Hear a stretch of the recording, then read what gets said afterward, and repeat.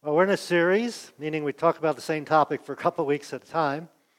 This one's called Grown Up Prayers. Many of you have started praying as when you started talking. And the question is, have your prayers changed since you were 4 or 5 years old, now that you're grown?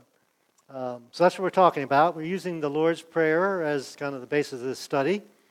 And the part we're getting to today, part 3, I believe, is lead us not. It says, lead us not into temptation. So, who leads you into temptation? Who is the who?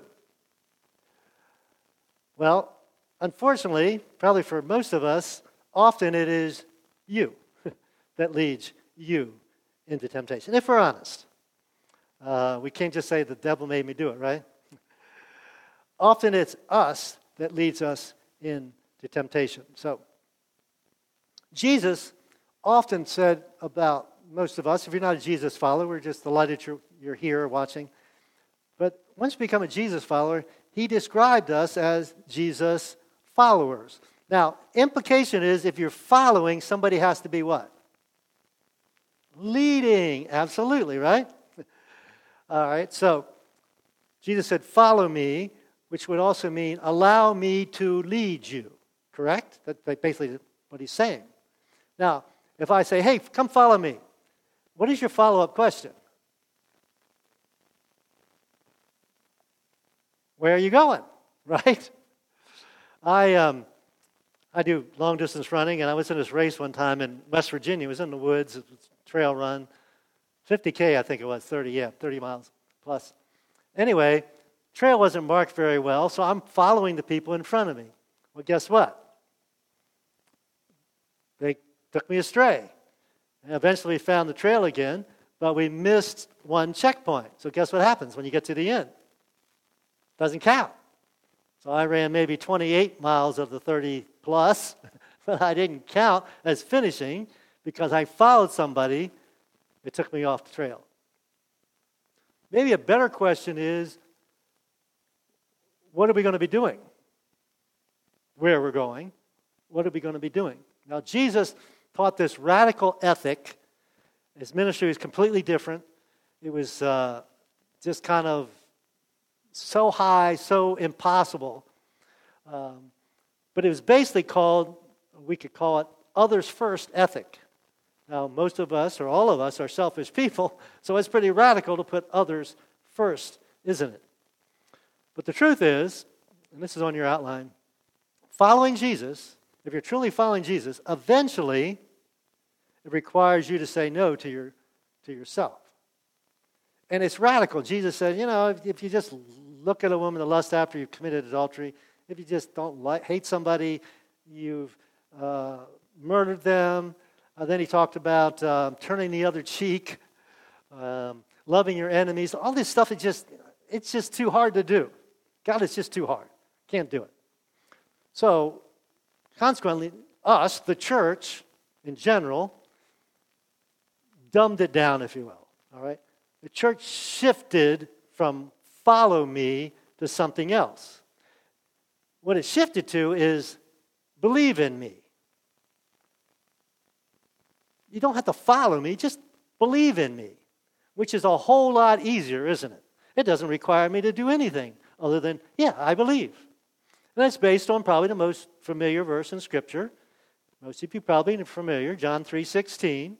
For God so loved the world, how's it go, that he gave his one and only Son, that whoever, what's the word? Believes in him shall not perish but have eternal life. And that's true. That's true. But if that's as far as you go with your faith, your Christianity, what you and I have become is what we call a consumer or a user. I'm just using God to, and we're going to talk about this, clear my conscience, forgive my sin, give me a place in heaven when I die. But that's pretty immature. So if we want to grow up in our Christianity as well as grow up in our prayer life, we've got to get past just believe in me. Jesus said something else, someplace else that I want to put on the screen for you. He said, if you want to be my disciple, if anyone wants to become my follower, that's the word disciple means, he must what? not just believe, right? You must deny yourself. That's not even enough. Take up his cross, our cross. What's the cross a symbol of? Torture and death, right? Crucifixion, we say. Paul later would write, I am crucified with Christ. So if I'm to be a follower of Christ, I've got to follow him even to the cross. I'm looking forward to crucifixion. Not literal, but spiritually. And then, of course, follow. So sometimes at sporting events you see plaques with John 3:16 on it. I've even seen some people have got tattoos with John 3:16. I've never seen a sign or a tattoo that says Matthew 16:24. Because we don't like that part, do we? We like, just believe in me. So, Jesus was praying one day, and he prayed a lot, disciples saw him, but one day they got to thinking, well, man, he's praying different. We've been praying since we were kids in the synagogue, but he prays different than we pray, and the people we listen to pray. And I think Jesus just waited for him to ask, Lord, teach us to pray. This was in that Sermon on the Mount, beginning of his ministry. Lord, teach us to pray. Now, nobody's ever asked me to teach them to pray. I've been a pastor a long time. I don't know if you've ever asked somebody to teach you to pray. In fact, if I said to you, you're not doing that right, you'd be what? Offended. How dare you tell me how to pray, right? We would even be offended. But the disciples decided it was important enough to ask, we're not quite getting this right. Now, of course, I've been teaching this for a couple of weeks, and in one of my small groups this week, we start with sharing time and prayer. And so about a half hour in, we say, okay, let's pray. And everybody just kind of looks at me, and I'm thinking, okay. They said, is this a test? I said, no, it's not a test. I'm not going to judge your praying according to Jesus' model here. So I'm not judging anybody, okay? I'm just trying to teach what Jesus tried to teach us. So, before he told them how to pray, he said, when you pray, there's a couple things not to do. And the first thing was, when you pray, don't stand on the street corner just to get the praise of people and say, hey, you're a great prayer. You've already got your reward. He said, no, go into your closet and pray there in private, and God will see you. Then he said, also, don't just babble on, say the same thing over and over again. God heard you the first time. And then he said this, but don't be like them that babble on and on, for your Father knows exactly what you need even before you ask him. Which I lead with the question then, why pray? Because most of my praying is telling God what I want, or what I want for other people, or what I want from the world. So why pray? Because most of my prayer is just informing God, which basically is stuff he already knows, right? You want your teacher, we've got some school teachers here, you want your school teacher, 7th grade or whatever it is, to be teaching 2nd grade stuff? I've already passed that, right? We already know that. Why would you tell me that? Well, why do we need to tell? Now, he tells us to ask. So that can't be the purpose of prayer because he already knows, right? So what is the purpose of prayer? And this is what we've been kind of focusing on in this series. The purpose of prayer is to align my will, what I want, with God's will, what God wants. And I used the word surrender. Last week I talked about to learn how to swim, you've got to surrender to your instructor. He's going to tell you, let go of the side of the pool, get out in the middle, and start moving your arms and feet the way I taught you, right? So the same thing with Christianity. Being a Jesus follower, we have to surrender God's will over our will. And so, looking at the prayer, he starts this way. Pray like this. Our Father in heaven, may your name be kept holy. So it's intimate, like a father, a son to a child to a father, but it's also holy other. God is unique. He's not like any other. He is absolute holy. And then he goes, next he says, okay, this submission thing is big, so we're going to pretty much start with that after we address God, who he is. May your kingdom come soon. May your will, may your will be done on earth as it is in heaven. Implies, not my will, your will, not mine, be done. Now, one of Jesus' 12 disciples decided this wasn't a good idea. We know him by Judas. And he said, okay, Jesus, it's time that you threw off the Romans and took control, became the king, the Messiah, and all that. So he kind of tried to force Jesus' hand. Of course, it didn't work out very well. And actually, it did bring about what Jesus came to do. So this is critical. If you're going to pray what follows, you have to pray this. Otherwise, you basically get stuck. So I believe Jesus is saying, stay here, or stay on your knees, or stay wherever you are, praying until you can pray this. If you can't pray this, again, it kind of short-circuits what follows. Now I summarize the next part, the give us part, with 3 different words. Provision, pardon, and protection. And I said Jesus already promised us provide our needs, provide salvation, and to take care of us. So it's really more of a declaration of dependence on God for these things.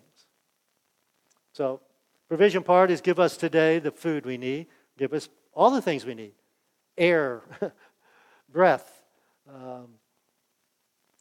health, all the things we need. So I am dependent on God, not only for my food, but daily food, not so much. We all got tons of food, right? Not so much daily food, but daily breath, life, lots of other things daily, but all these things ultimately, right? I am dependent on God for everything. My sanity, my intelligence, everything. I'm dependent on God for that. Then we get to the pardon part we all take advantage of, I'm sure. Ask God to forgive us for our sins, forgive us our sins. But then there's this caveat, there's this catch to this part of the prayer, which most of us don't even realize or don't think about, certainly don't like much. As we have forgiven those who sin against us. Now, when you pray that, I don't.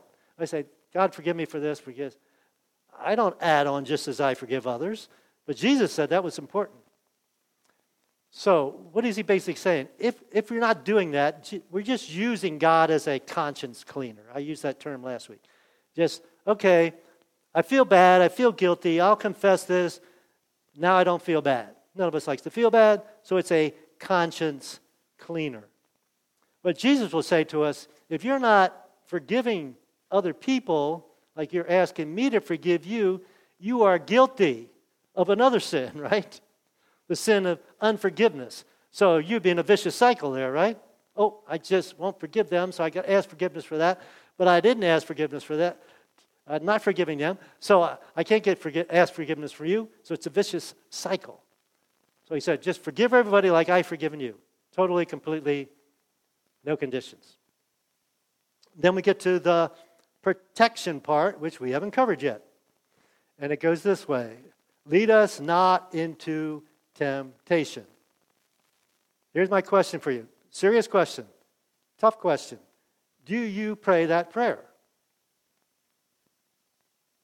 Give you some examples. Do you pray that prayer when maybe you're on a diet and you walk into the bakery? Do you pray that prayer? Do you pray that prayer when you skipped your workout and you're sitting there with a bag of chips on the couch watching TV?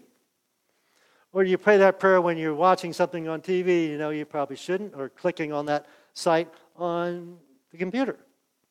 Do you pray that prayer? Next slide, please. Do you pray this? Sometimes, hopefully not a lot, but sometimes you and I plan to give in, don't we? We plan to lead ourselves into temptation.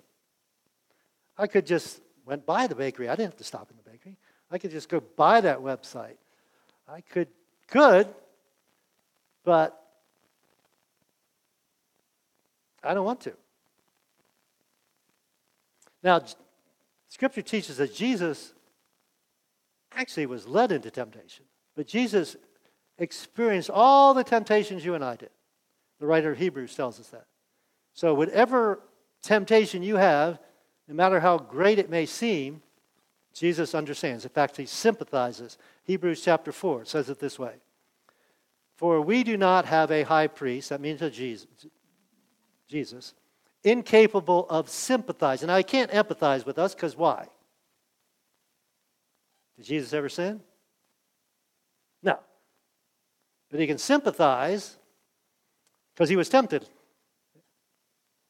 with our weakness, but one who has been tempted in every way just as we are, yet without sin. So, consequently, what can you and I do as we pray?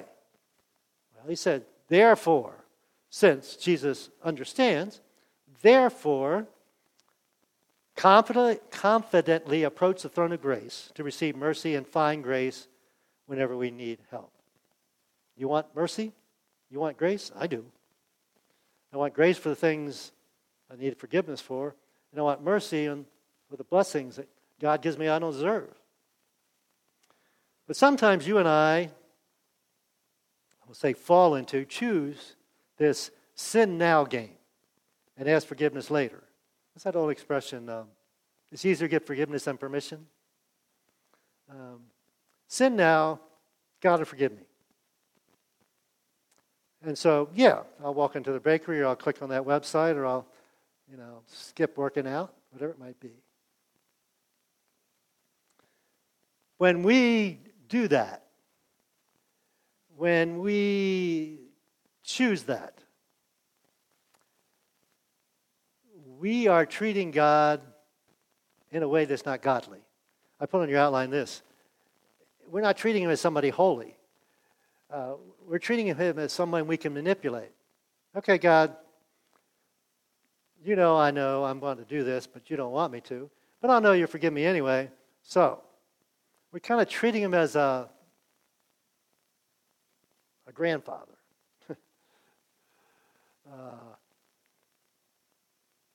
Good news is this. That God that we can think we can manipulate doesn't exist.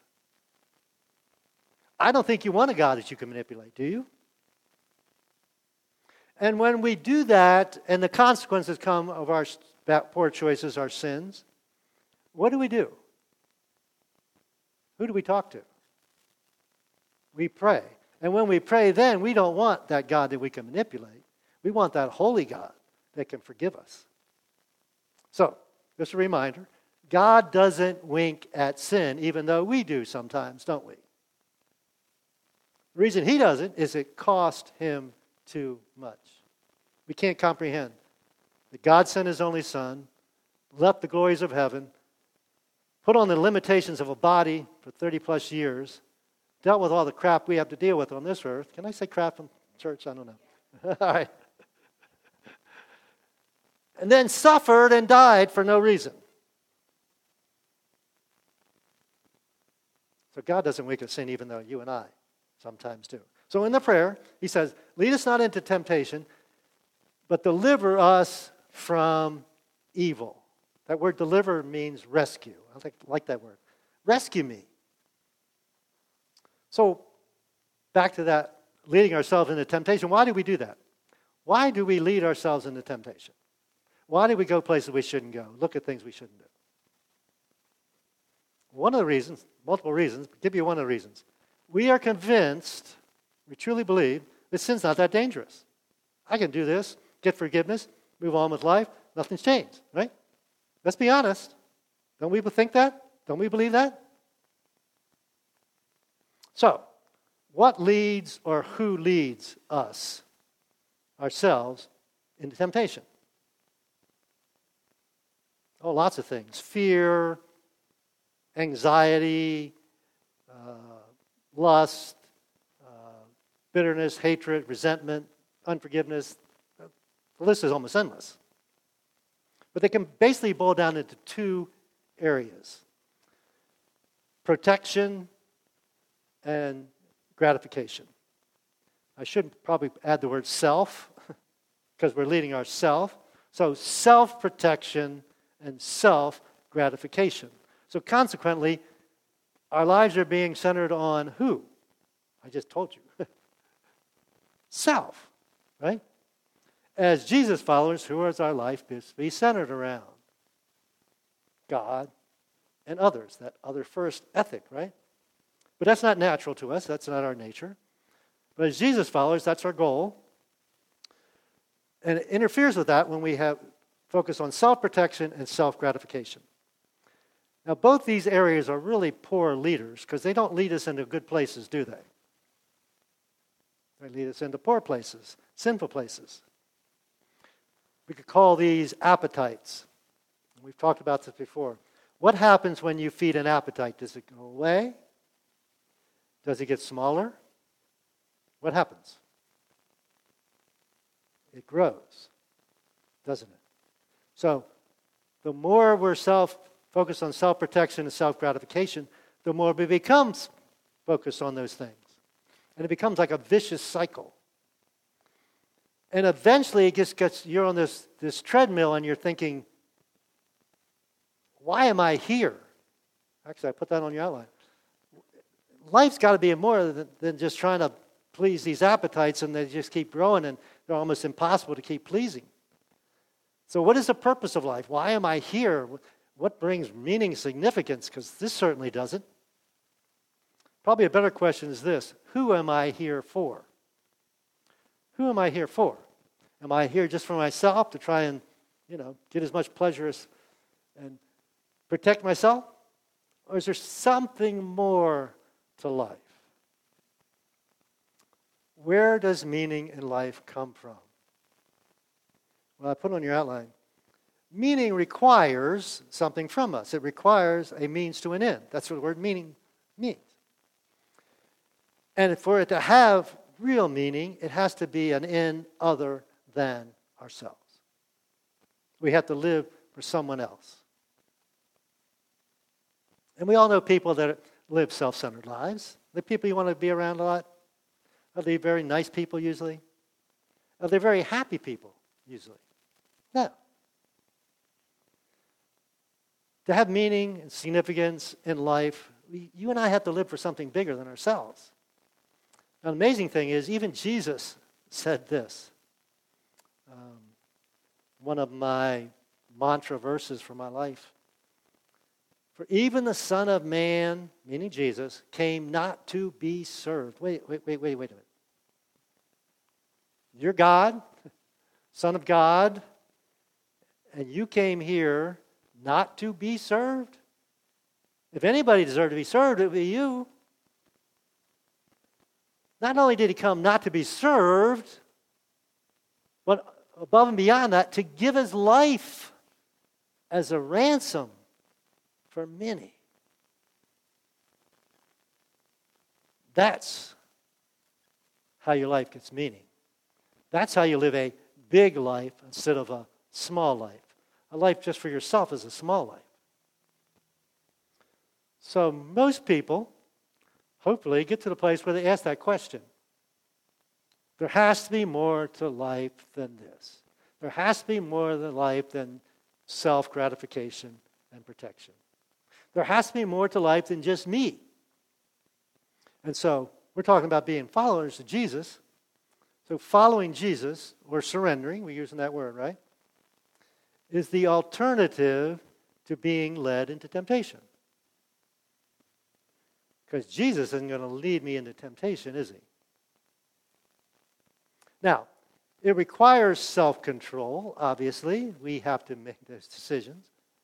But it's so much more than self-control. Is it just believing? If I just believe in Jesus, does that take care of my temptation problem? Nah, it doesn't. In fact, James, a brother of Jesus, later wrote, faith, belief, without works is dead or useless. So, it's more than just belief. You can put that next slide up. So Jesus, after he taught this and taught some other things in that Sermon on the Mount, he finishes with this. He says, therefore, everyone who hears this and thought it was kind of interesting, or maybe was here and took some notes. That's all you need to do? That's all I need to do? No, he said, everyone who hears these words of mine and puts them into practice. And most of you know the story is like the man who builds his house on a rock, and the storm came. It survived.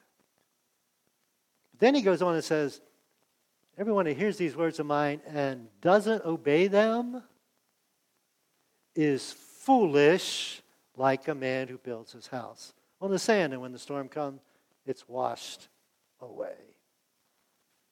So I put on your outline a statement I came across this week. You can fake being a Christian. You can fake just being a believer. You just got to tell somebody, I'm a believer. But you can't fake being a Jesus follower, can you? Because you have to do what he says. You have to forgive people you don't want to forgive.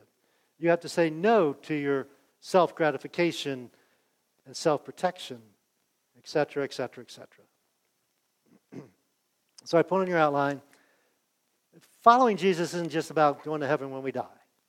That's a great plus, perk. It does not only get us to heaven someday, but it gets us to be loving today. Isn't that what Jesus said? Other first ethic is loving others. So I asked this question. I didn't really have a good answer. What is the opposite of temptation? Untemptation? But as I thought about it is, we just said it. Jesus just said it. It's love.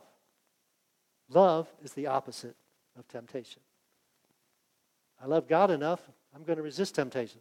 I love my spouse enough, I'm going to resist temptation to be unfaithful to her. If I love my kids enough, I love you enough, whatever it might be. But sin's fun sometimes, right? Obviously it must be, or we wouldn't do it. I love what Rick Warren says. Sin has a kick. That's why we do it. We like the kick. But he said the kick back is always worse. What you have to pay for it, the price is higher than what you got. So I put on your outline this. Bottom line is temptation is the doorway to loss. Every time you and I get into temptation, we lose something. We lose trust, we lose joy, we lose peace. We may lose a relationship. We lose something. But choosing to follow Jesus is the doorway to life. And all that it provides. It provides trust. It provides joy. It provides peace. It provides meaning. It provides love. The list is almost endless. Now, one thing I just want to point out before we finish is this prayer of Jesus is a pattern, not a formula. Okay, Pastor, you told me how to pray, so I'll just pray this, this, and this. I'll say different words, but I'll just go through the formula, and then my life will be great. No. It's a pattern. It's more about attitude than words. So I summarize it on your outline this way. Jesus' prayer leaves us surrendered, right? Your will, not mine. Dependent. We are anyway. We might as well admit it. Forgiven. That's great, right? And protected. So when we pray to be surrendered, Jesus said, you will be rewarded. So next steps.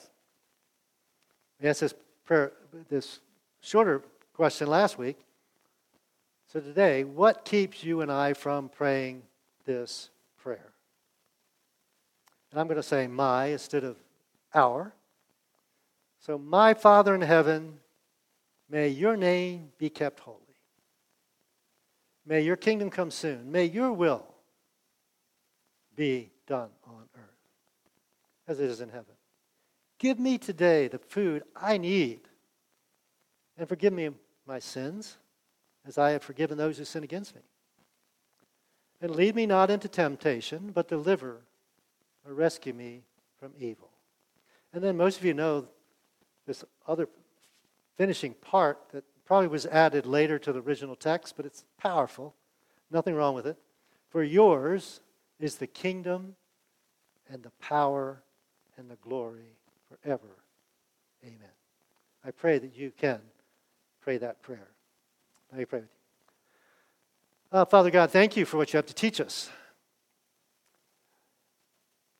And help us to be able to surrender first, and the rest can follow. To acknowledge our dependence on you in all these areas. And God, if we're honest, sometimes we lead ourselves into temptation. So I guess what we're asking is save us from ourselves. Help us to see sin as dangerous. Not in the short term, certainly in the long term.